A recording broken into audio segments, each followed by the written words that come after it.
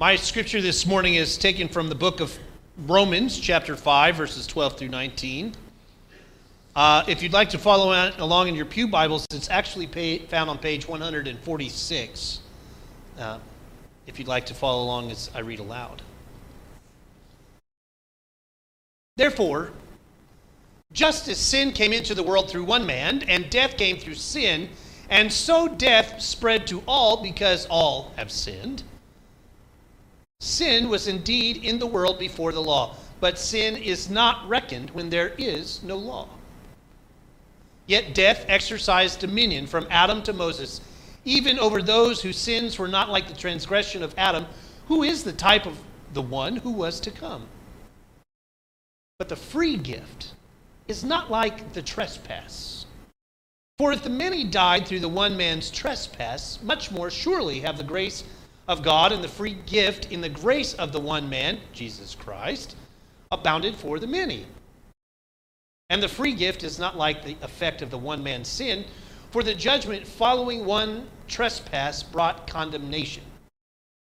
But the free gift following many trespasses brings justification. If, because of the one man's trespass, death exercised dominion through that one, much more surely will those who receive the abundance of grace and the free gift of righteousness exercise dominion in life through the one man, Jesus Christ. Therefore, just as one man's trespass led to condemnation for all, so one man's act of righteousness leads to justification and life for all. For just as the one man's disobedience, the many were made sinners. And so by the one man's obedience, the many will be made righteous. May God bless the reading of God's Holy Scripture. Amen.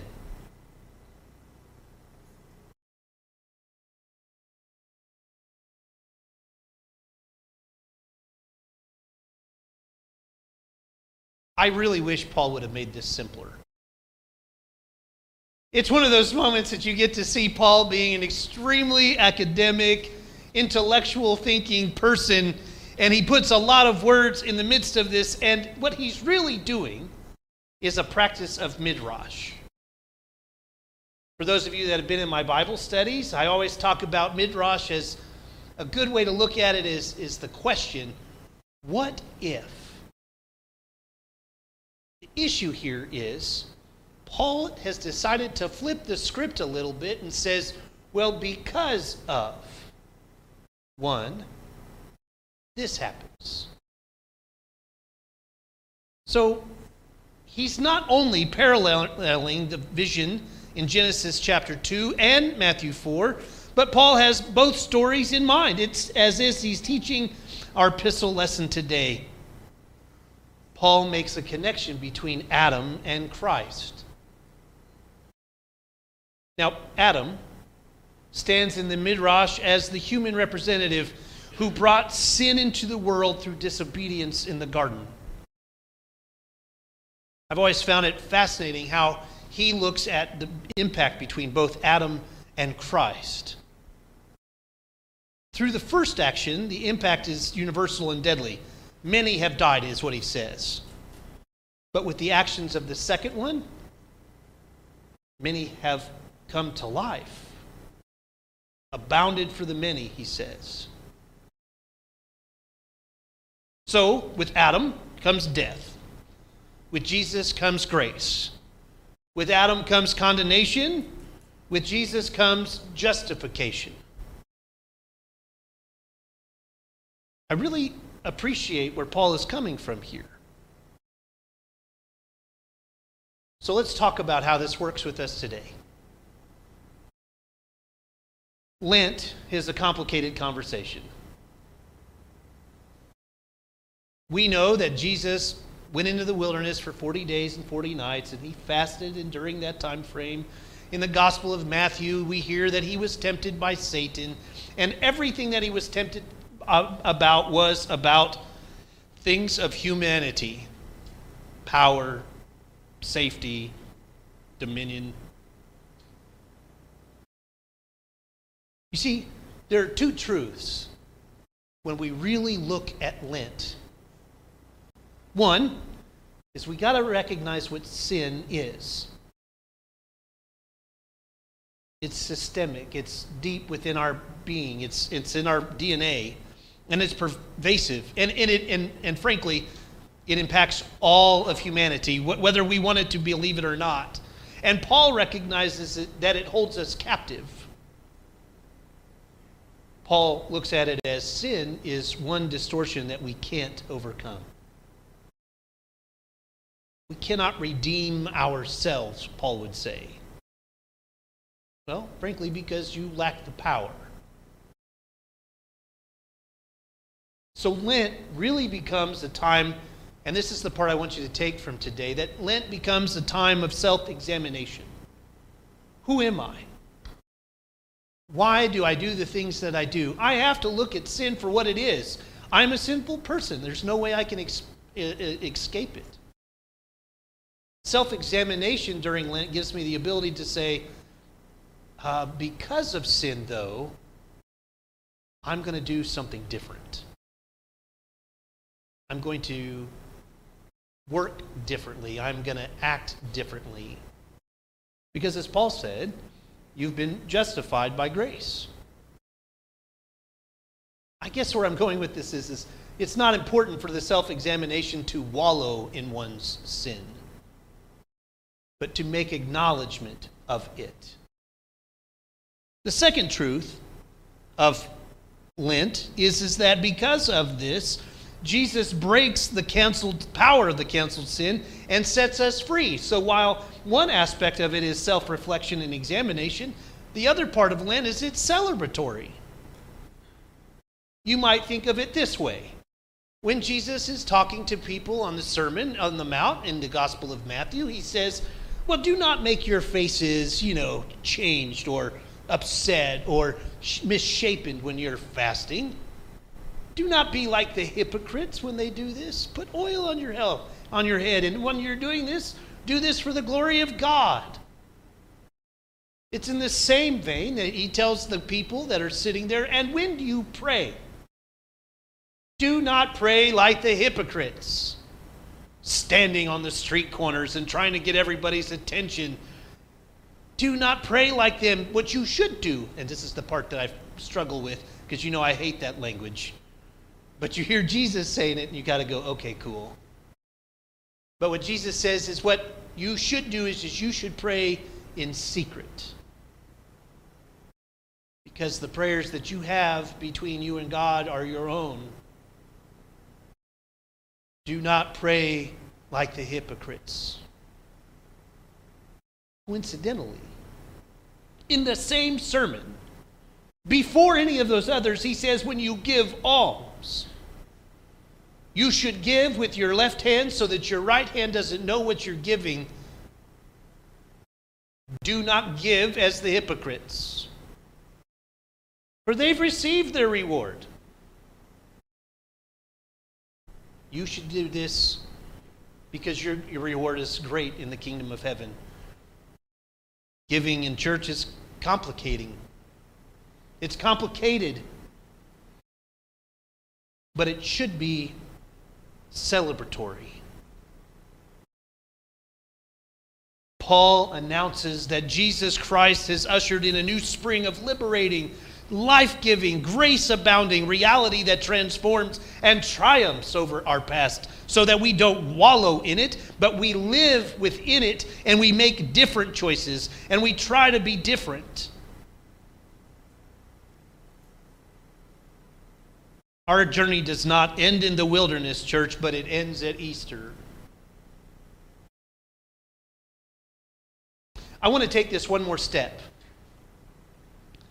Sin, for Paul, could be kind of tied to what rats were like in medieval Europe. I think if Paul was living at that time, I think he would be able to tie sin to what the rats were in medieval Europe. And yeah, I'm being gross on purpose. Those rats changed the world. It changed the way that churches did things. For example, baptism.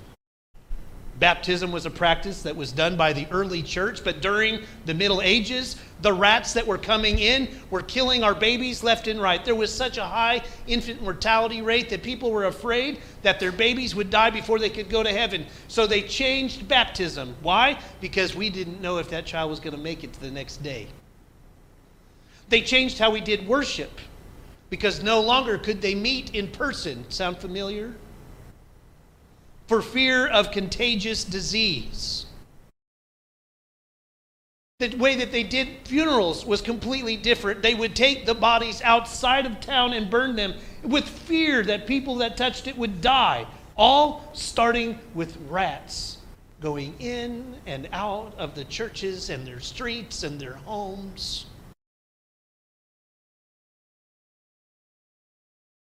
Contaminating everyone and anyone that it came in contact with.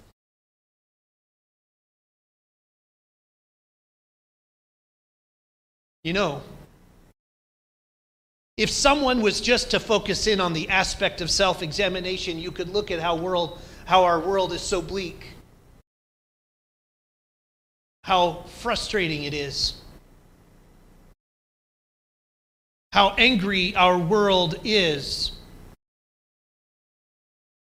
You can see how there's such a bleak picture of how our world is bent towards evil, and it has distorted God's peaceable kingdom. Economically, ecologically. In our own country, we fight amongst ourselves over things that have really no place in the kingdom of God, but yet we decide that that's important in the name of Jesus. In other parts of the world, racial injustice is an ever-present thing. When you go to Ghana in Africa, when you go to Central America, when you go anywhere else in the world, and including in the United States, racial injustice is happening whether we want to acknowledge it or not.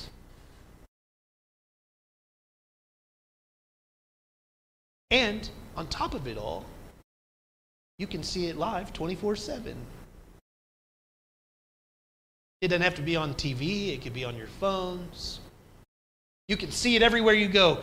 And the world changed as soon as we did news 24 hours a day, 7 days a week. It makes it hard to see celebrations of revivals. It makes it hard to find those moments of God's love and compassion. But Paul gives us hope. He says that in the midst of all of this bleak nature, that Jesus becomes the antidote for restoration. And while you're watching 7.5 earthquakes happening in Syria and Turkey, while you're watching wildfires happening in California, while you're watching all of the angry faces and the finger pointing on the television, and you hear about the wars and stuff, there will be a 30-second clip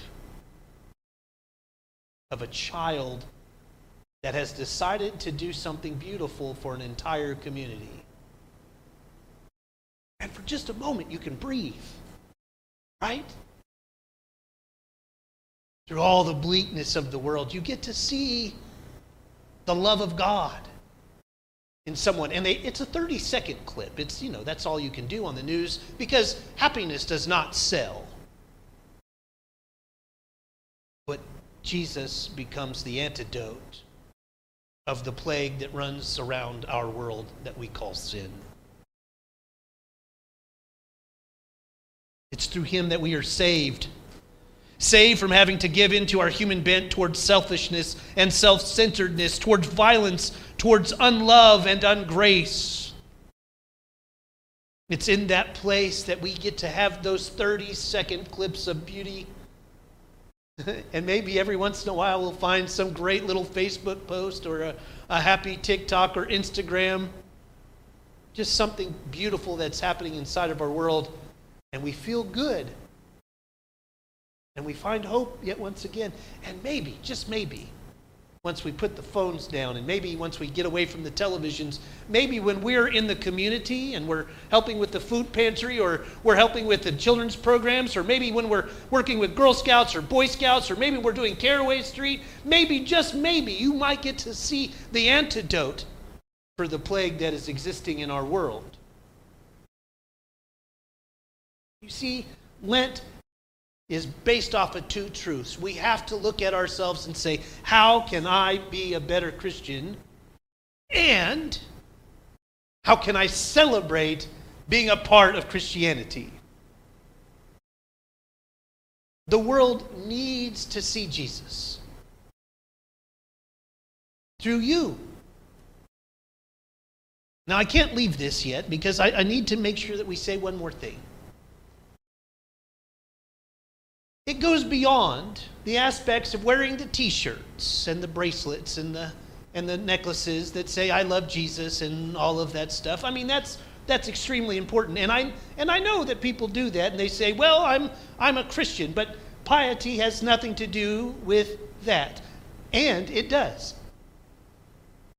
Paul also says that if I'm going to brag, I should brag about being in the nature of Christ.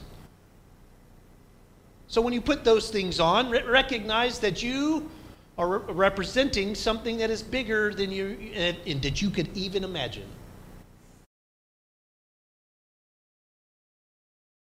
The TV shows, the radio shows that we listen to, that doesn't make you a better Christian. The books that we read, that doesn't make us a better Christian. It's extremely helpful. And yes, we get to celebrate being in the presence of the divine when we do those things. But listening and watching is much different than doing. I think sometimes we get caught up in the fact of saying, well, we can't physically do anything. And I say to you, well, at the very beginning of this sermon, we talked about the aspect of praying. If nothing else, if you can't do anything physically, do not deny the power of prayer. Do not deny the power of a phone call.